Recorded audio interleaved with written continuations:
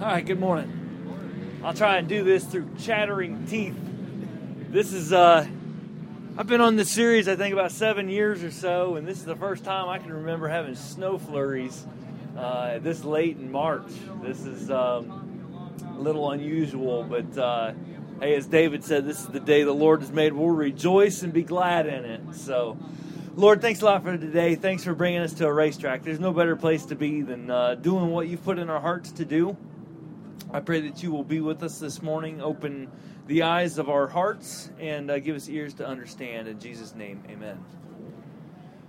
All right, so we've all heard the expression, hindsight's 20/20, and that simply means that after an event has happened, then we look back on it and we say, oh, okay, that's what I should have done, or sometimes there's even like, that's why that event happened.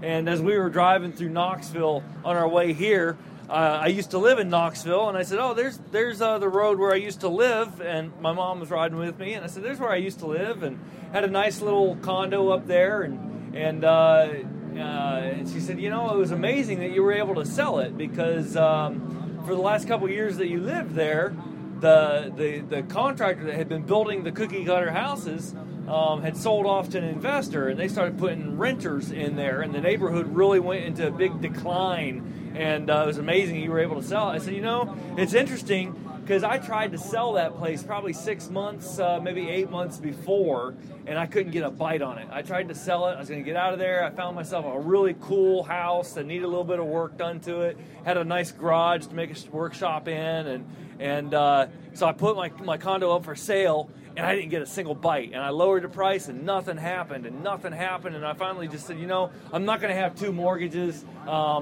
I'll just forget about moving, and I'll just live here for a while longer and see what God has for my life.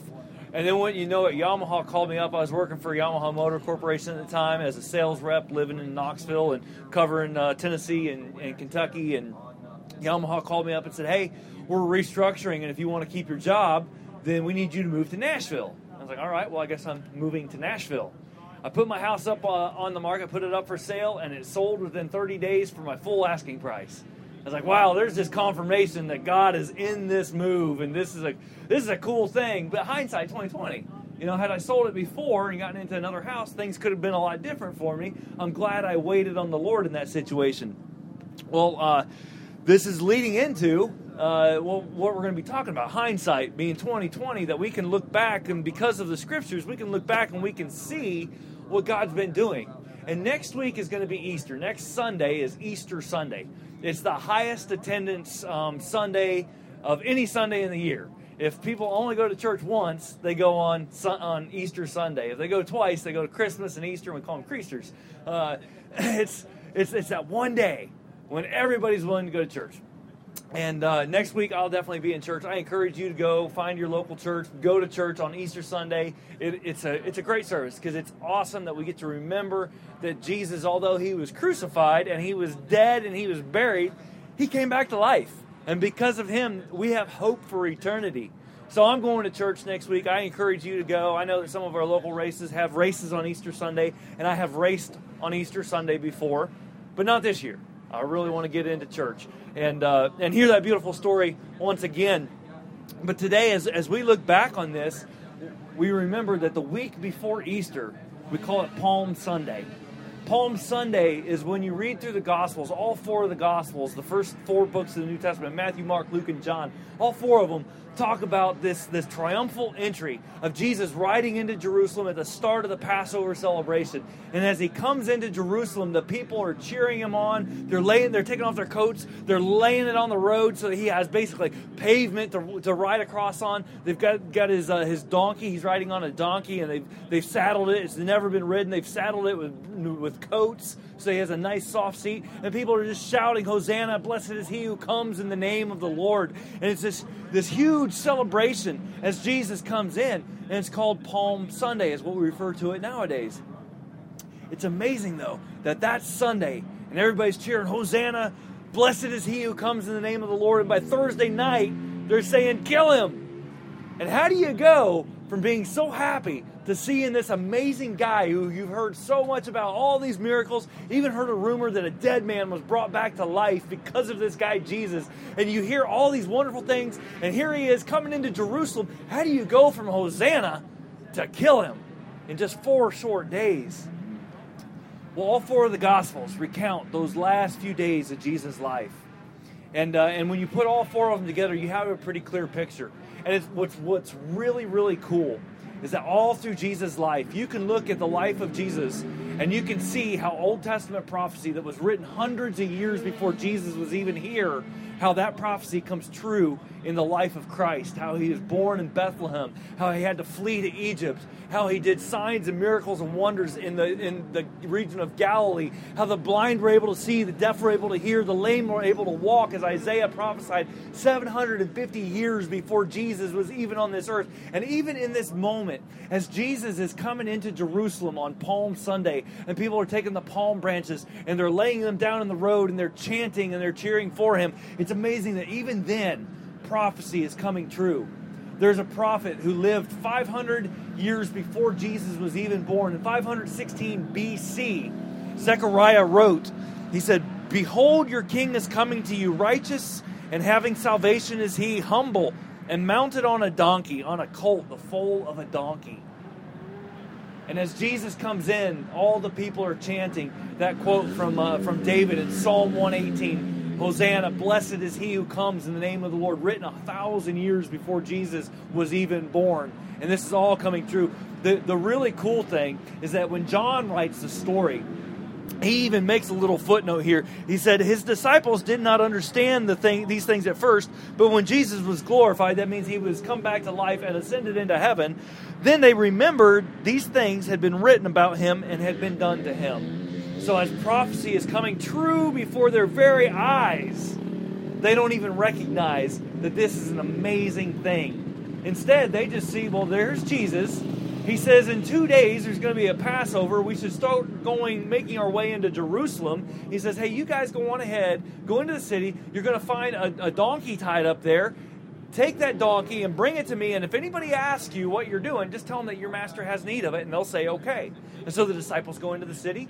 They see a donkey tied up. They untie it. Somebody says, hey, what are you doing? They said, master has need of it. Okay, no problem. And off they go. They saddle Jesus up with their new coats on top of the donkey. He comes riding in. Prophecy's coming true. And as he's coming in, and all the people are chanting, the Pharisees, the religious leaders of the day, they say, Jesus, you ought to quiet these people down. They're cheering for you as if you are God. And Jesus is like, if they were quiet, even the stones would cry out. In other words, I'm not going to quiet them. And he quotes basically very reminiscent of what Isaiah said when God was speaking through Isaiah. And Isaiah said that when God's word goes forth, it doesn't return void. And that through creation, even the rocks and the hills will rejoice, and even the trees will clap their hands. And then Jesus says, even the stones will cry out because of what's happening right here. Of course, this infuriates the Pharisees. They'd already been looking for an excuse to get rid of Jesus. Caiaphas, the high priest at the time, had said, it is better that one man should die for all the people than that all the people should perish. He had no idea how true he was. What Caiaphas was thinking, and what all the religious leaders were thinking, was that we are under Roman rule. The Romans are the final authority of our land. The Romans have given us, the religious leaders, the most authority of any Jew. We actually have a pretty good life. We get to make the law. We get to enforce the law. We're pretty important people. We have a lot of prestige. We have a lot of wealth. And there's this rebel rouser, Jesus, who's out here getting these crowds all stirred up. And they're talking about insurrection. They're talking about rising up against Rome. And if Jesus leads an insurrection against Rome, Rome will crush us. And they will kill all of us. We will lose our positions of prestige. We'll probably be thrown in prison. It's better that we kill Jesus than to have Rome kill all of us. And that sounds actually pretty good. If that was their true motive, that sounds like it makes a lot of sense. But as you read through the Gospels and you see the true motives of the Pharisees, they were very much in tune with their wealth and their power and their prestige. And they enjoyed their grip on the people. They were, it was more political than it was religious. Because you see how they constantly took the religion, the Old Testament law that had been passed on to Moses. You see how they constantly take that and they twist it for their own benefit.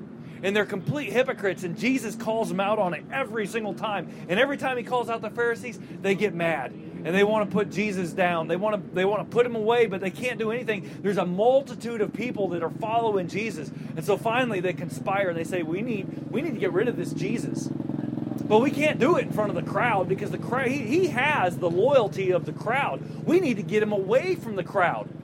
We need to find an inside man who's going to tell us where he's going to be, when he's going to be, away from the crowd. And enter Judas Iscariot. Judas, one of Jesus' 12 disciples, the guy that's closest, the 12 people that are closest to Jesus, been walking with Jesus, been seeing the miracles for over 3 years. They've been seeing Jesus in action. The whole time, even the 12 disciples are like, Jesus, are you going to rise up against Rome now? Jesus, you can feed all these people. Man, imagine what you could do with an army. We'd never go hungry. Jesus, you can heal the sick. Imagine if we got an arrow through the arm, what you could do with that. Jesus, you can even raise the dead. Man, we got to go against Rome now. His disciples never get who he is and what he's all about. And he's constantly telling them, guys, I'm going to die. And he tells them plainly 3 times, I'm going to die. And 3 times they're like, no, you're not. What are you talking about? Crucifixion. Don't understand what you're talking about. They get to the upper room. Jesus tells them throughout the story of his triumphal entry, he comes into the temple. I'll back up for a second. He comes into the temple, God's house. And when he comes into the temple, he sees the money changers there. Now, if you've ever flown internationally and you land into a foreign airport, one of the first things you'll see are the money changers. They're willing to... I flew to Japan last year, and the money changers were there to turn my currency, my U.S. dollars, into yen. Of course, there was, I think, an 8% fee attached to that. And if I didn't spend all the yen, I could come back and turn it in for American dollars for 8%. And so Jesus comes into the temple, and he sees the money changers there. Not only were they ripping the people off, but they were also selling sacrificial animals, which is actually okay. According to Old Testament law, it's okay. If you've traveled a long way to come to Jerusalem and to come to the temple, you can't necessarily bring all these animals and things with you that you need to sacrifice, so you can buy it on site there. But the corrupt money changers were ripping the people off. The sacrifices the people were bringing, where they weren't good enough. Hey, that one's not going to pass inspection. You need to buy one for me for double the price. Jesus comes in. First stop he makes is to the temple. He sees the money changers there. He drives them out. He gets upset and he quotes Isaiah, more prophecy coming true. He says, "This is my Father's house of prayer, and you've made it a den of thieves." And he takes the whips and he drives the money changers out. He spills the money changers' tables out. He clears the temple, restores the temple back to God's house.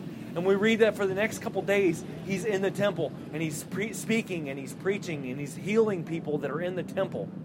Further driving the Pharisees insane and crazy and mad. They're looking for a way to kill him. Finally, on Thursday, Jesus says, it's time for the Passover meal. You guys go into the city. You'll find this guy. Tell him that your master has need of the upper room, and he'll give it to you. Go in there and prepare a meal. They do exactly that. The 12 disciples and Jesus go into the upper room. Jesus washes the feet of the disciples, which is traditionally, that's a servant's job. The people are walking around, they've got sandals on, there's dirt roads, their feet get dirty. So in our custom today, when you walk into somebody's house, you take your shoes off. Typically. Maybe not at my house. But if your feet are dirty, you kick your shoes off and then you walk on inside. In their day, you kick your sandals off, you get your feet washed, and then you're clean to walk on inside without making a huge mess. Well, the 12 disciples, who come from various backgrounds, fishermen, tax collector, and insurrectionists, and all these just rough, tough guys, they just walk on in, stroll on into the upper room. Jesus takes a towel, starts washing their feet. Gets to the disciple Peter. Peter's like, no, you're not going to wash my feet. You're above that. And Jesus is like, Peter, if I don't wash your feet, you can't be my follower. And Peter's like, well, give me a whole bath then. Jesus, the practical guy that he is, he's like, Peter, you took a bath this morning. You don't need a whole bath. You just need your feet washed. Now that I've shown you what it is to be a servant leader, you be the servants. Of course, they didn't get it. As John said, they didn't understand what was going on at the moment. They didn't understand until Jesus arose back to heaven. But in that upper room, they're breaking bread and they're having their final meal together. And Jesus says, one of you here is going to betray me.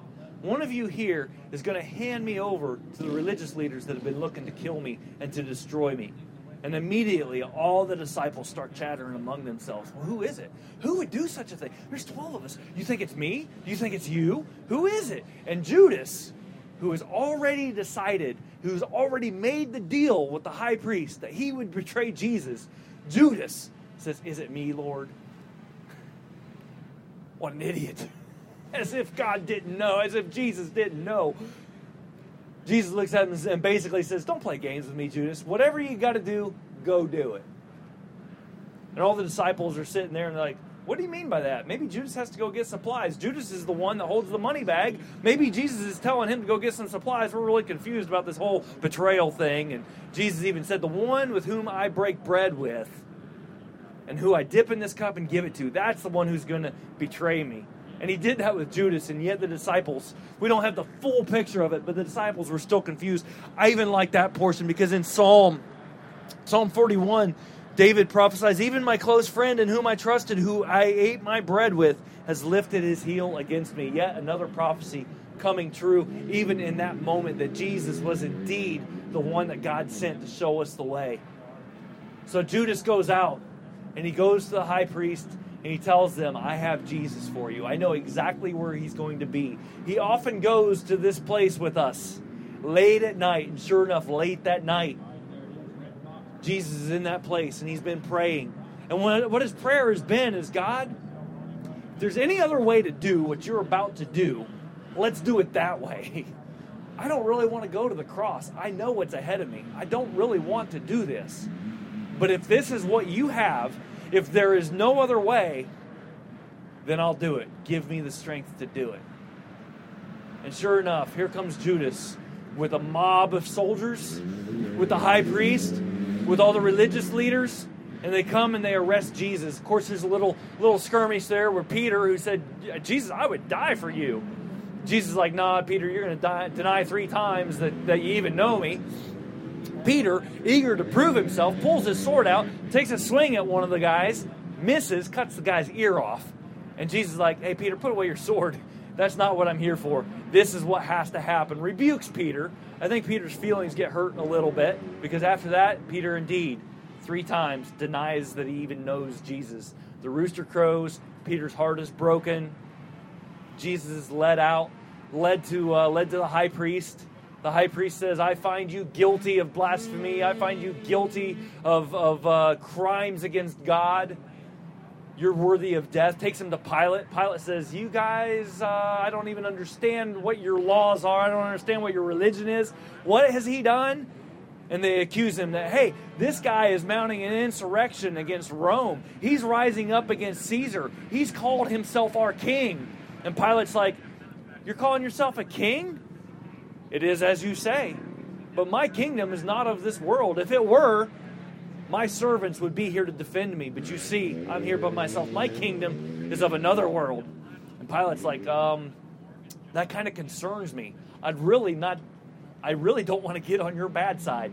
Says, hey guys, I'm going to let Jesus go. And they're like, no, kill him, crucify him, crucify him, crucify him. And so, sure enough, Pilate says, all right, it is as you say. Go ahead and do what you got to do. And they crucify Jesus. And next week when you go to church on Easter Sunday, you'll hear the story of how Jesus was laid in the grave. And how 3 days later on Easter Sunday, he rose from the grave. He triumphed over death. But the thing that disturbs me today is Judas. What made Judas betray Jesus? Why? After seeing all these things, after walking and talking with Jesus for 3 years, how do you do that? And the story actually begins, Judas's betrayal begins a couple days before Passover, 2 days before the triumphal entry, 2 days before Palm Sunday. Matthew tells the story. I like his account of it. It's actually told in 2 of the other Gospels as well. But Matthew recounts the story that Jesus comes into Bethany, the place where he had raised Lazarus from the dead very, very recently. Jesus comes into Bethany at the house of Simon the leper. A woman came to him with an alabaster flask of very expensive ointment. John explains that this is Mary Magdalene. Comes with very expensive perfume. She pours it on his head. and as he reclined at the table. And when the disciples saw it, they were indignant and said, "What is this waste? This could have been sold for a very large sum of money and given to the poor." But Jesus, aware of this, said to them, "Why do you trouble this woman? For she has done a beautiful thing to me. For you always have the poor with you, but you will not always have me. And in pouring out this ointment on my body, she has done it to prepare me for burial. Truly I say to you, wherever this gospel is proclaimed in the whole world, what she has done will also be told in memory of her, as I just now, this very moment, did." The next verse says, "Then one of the 12, whose name was Judas Iscariot, went to the chief priest and said, 'What will you give me if I deliver him over to you?' And they paid him 30 pieces of silver, and from that moment he sought an opportunity to betray him." Why would you do this? You're pouring all this money onto the ground. You're wasting all this money. That money could have been used for something useful. Maybe feed the poor, maybe feed me. John tells us that Judas was the treasurer. He's the one that kept the money bag, but he often embezzled from it. He used that money for himself. So Judas, it's not that he concerned for the poor, but he wanted that money for himself. He wanted Jesus to meet Judas's expectations. Jesus, you're the one that's supposed to lead an insurrection against Rome. You're doing it all wrong. You're wasting money. You're hanging out with the lowest and the least important people. You're not doing anything to do anything about the problem with Rome. You're not meeting my expectation. And when Jesus finally said, "I am not going to meet your expectation at all. You've got it all wrong." You always have, if you're really concerned about the poor, you can deal with them after I'm gone, but you only have me for a very short time. And this woman's doing what's right. Don't get on her. And Judas says, "That's it. I've had enough of you, Jesus. You're not doing what I want you to do when I want you to do it." As I was preparing this message, and that was the theme that was coming across, what do you do when God doesn't meet your expectations? I said, "God, seems like I've already spoke on this subject many, many times." And then I felt the Holy Spirit say, "Have you got it yet? What's going on in your life, Chuck? Why haven't you been praying lately?" "Well, God, you don't even answer my prayer." Yeah. What do you do when God doesn't meet your expectations? Maybe this message is for you, Chuck. Maybe it's not for the people sitting here. So, all right, well, I'll have to be faithful to it. And then I was reminded instantly, all through the Bible, we see examples of people that God doesn't meet their expectations. The Garden of Eden, the very beginning of time, Adam and Eve in the Garden of Eden, it's perfect. Even the temperature is perfect because we know that they're not wearing any clothes. So it has to be 72 degrees, not 25 degrees and snowing. Perfect. Everything's perfect. And the devil comes along to him and says, "Hey, did you know that God's holding out on you? God is withholding his very best from you. If you eat that fruit that he said don't eat, then you will be as wise as God is. You will know the difference between good and evil." As it turns out, we don't want to know the difference between good and evil. We only want to know good. But from that time, evil has existed in the world. And there's been a constant conflict. God comes to a guy named Abraham and says, "Abraham, I'm going to do a great thing. I'm going to reveal myself to the whole world. I'm going to use you to do it. I'm going to make of you a great nation. Through you, you're going to have a descendants as numerous as the stars in the sky, as numerous as the sand on the seashore. You won't be able to count the number of descendants that come from you. I'm going to raise up a great nation. Through you, all the world's going to be blessed." Abraham says, "Man, that's great." At the time, Abraham lived in Ur of the Chaldeans, which was pagan moon worshipers, left his father's house, and goes to the land that God said, "Go to." Abraham lived in a tent. I get tired of living in a motorhome. Abraham lived in a tent, and for 10 years, he just kind of wandered around wherever he felt like God was telling him to go, and not having any roots, not having any children. He and Sarah were barren, no children at all. And finally, Sarah comes to Abraham, and she says, "Abraham, according to that preacher on TV, God helps those who help themselves. Maybe when he came to you and he said that you're going to have a great number of descendants, he didn't necessarily mean that you would have children with me. Maybe he just meant that you would have children. Now here's my servant Hagar." And all the guys are like, "So she's telling him to have sex with her servant? Her name's Hagar." Abraham goes into Hagar the horrible. Sure enough, they have a child together. And God comes along and says, "Abraham, that's not at all what I had intended. I told you that you would have a child and that it would be with Sarah. But because you've done this, I will indeed make a great nation of this child Ishmael." There will be a great nation out of this child Ishmael, but he will always be at odds with the children of Sarah that you have yet to have. Matter of fact, what God specifically said was that Ishmael will be a wild donkey of a man, his hand against everyone and everyone's hand against him. To this very day, the Arab nations, Iran, Iraq, Syria, all of those people trace their lineage back to Ishmael. And what's going on? Their hand against everyone, everyone's hand against them. The two nations, Israel and all the surrounding Arab nations, don't get along, just as God said way back in Genesis. So 14 years go by. Finally, Abraham does have a son with Sarah. His name's Isaac. From Isaac, yes, we have a great nation of Israel. But there was a time when Abraham said, God, you're failing to meet my expectations. I'm going to have to take matters into my own hands, and I'll make it work for me the way that I think that you should have been doing it all along. David, man after God's own heart. David, man, he's, to this day in Israel, the flag has the Star of David on it. David's the most revered king that Israel ever had. The prophet Samuel comes to David when he's just a teenager and says, you are going to be the next king of Israel. David, very humble, accepts it. Great, that sounds great, but right now I'm just a shepherd. I'm going to do my very best at what God's given me to do in this moment. David is such a godly man. He's such an example that I could never live up to, that none of us could. We look at David at that point in his life and we're like, oh man, there's that guy. Sure enough, David, he comes out. The nation's at war. Saul, the current king, is at war with the Philistines. David goes to the battlefront just to visit his older brothers, bring them some bread and some cheese. He sees this giant on a hillside, Goliath. He says, why are you guys letting that guy talk back to us? We're the nation of God. God's with us. Somebody go kill him. And everybody's like, shut up, David. And David says, well, I'll do it. 5 smooth stones, takes the first one, cracks the giant in the head. The giant falls over. David runs, grabs Goliath's sword, cuts Goliath's head off. It's such a cool story. David, this David, who knows he's going to be king, who knows that God is with him, now he starts working for Saul. And he goes to Saul, and he plays the harp for Saul, and he's hanging out with Saul. But because of that incident with Goliath, Saul gets very jealous of David. And his jealousy gets the best of him. And at one point, he even throws a spear at David to kill him. And David escapes.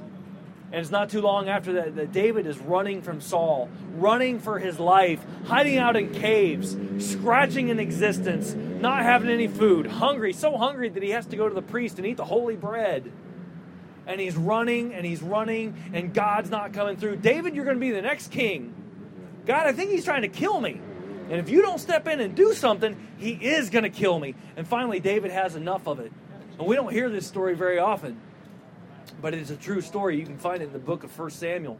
David goes to the Philistine camp. He goes to Gath, and he goes to the king of Gath, and he says, I'm defecting. Saul won't kill me if I'm over here with you guys. And he turns his back on God. He turns his back on God's promise.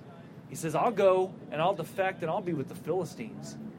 He didn't fully defect, because he told the king, he said, hey, give me my own little town. It's not right that I should share the royal city with you. Just give me my own little town. Me and my men, we'll set up camp over here, Ziklag, and we'll go and we'll make war on your enemies. Well, he didn't make war on Philistine enemies. He made war on Israel's enemies and told the king that, hey, yeah, I wiped out this whole town over here, and they were enemies of you, so we're all good. The king really liked David. Finally, the king says, hey, David, why don't you march into war with me against Israel? And David says, okay, I'll march into war with you. The other Philistine generals said, hey, that's the guy that killed Goliath. We can't trust him. We won't let him go with us. While David was out there marching to go against Israel, a foreign army came in and invaded Ziklag, took all the wives and all the children captive. And so when David was denied that you're not allowed to go to war with us, he comes back to his town, finds it vacant and deserted, and his men rise up against him, and they are ready to stone him to death, ready to kill him. And David finally hits his knees and says, God, what should I do? There was a point in David, the greatest king that Israel's ever had, the man after God's own heart, there was a point where even David said, God, you're not doing what I thought you would do. You're not doing what I thought you should do. And I'm over it. and I'm going to take matters into my own hand. In every case that we see that happen, we see that there's a consequence. Judas, Jesus, you're not the Messiah I thought you were going to be. You're not doing what I thought you ought to do. I'll take matters into my own hand. The thing that's most important to me is finances, is money. I'll sell you out. Judas sells him out. Jesus, crucified, buried, raises again. Judas, oh my gosh, what have I done? Goes out and kills himself. There's consequence. Every time we step in and we take the role of God, there's a consequence for it. And the question today is, who's Jesus for you? Is Jesus the Messiah who's going to make your life better? Or is Jesus the Messiah who's going to give you eternal life? Does he give you a better life or an eternal life? Because here's the fact. An eternal life is a better life. But because you have a better life doesn't mean you'll have eternal life. Jesus came and he says, I came that you may have life, that you may have it abundantly. And when we start living into that eternal purpose, that God, I don't understand what you're doing in my life. I don't understand why you don't answer my prayers. I don't understand why my prayers seem to bounce off the ceiling and never even seem to reach your ear. I don't understand what you're doing, but I will live into your purposes. Then we find out what the rest of the people in the New Testament, how they start living. You see Peter, after his 3-time denial of Jesus Christ, and then he realizes, oh, that's who Jesus was. He wasn't the Messiah that I wanted. He was the Messiah that I needed. He came not to give me a better life, but to give me eternal life. He starts living into that eternal life. And Peter's the one that Jesus said, on this rock I will build my church. Peter, your name is now not Simon. It is Peter the rock. I will build my church. And Peter started living into that. Saul, on his way to Damascus, became known as Paul. Writes half the New Testament. In his writings in Philippians, he's sitting in jail. And he says, I know what it is to be hungry. I know what it is to be cold. I know what it is to be persecuted. But in all things, I can do all things through Christ who strengthens me. Paul's shipwrecked. He's snake bitten. He's beaten. He's imprisoned. He's sentenced to die. And in all things, he gives God the glory because he lives into an eternal purpose. I don't know why God does the things that he does or why God doesn't do the things that he doesn't do. But I do know that God is sovereign. And I do know that Jesus came to this life, not that I would have a better life, but that I would have eternal life. And through that, I will live a better life, even here on this earth. And I want the same for you. Lord, thank you for this morning. Thank you for the sun starting to come out. We look forward to what you're doing in our lives, and I just pray that you'll reveal yourself to each one of us in a personal way, that we'll recognize that it's you that's at work in our life, and that we'll lay down our idols and the things that we are holding up as so important, and that we'll surrender to you, and that you will do great and amazing and mighty things in our lives. In Jesus' name, amen. Thank you guys. Have a great race today.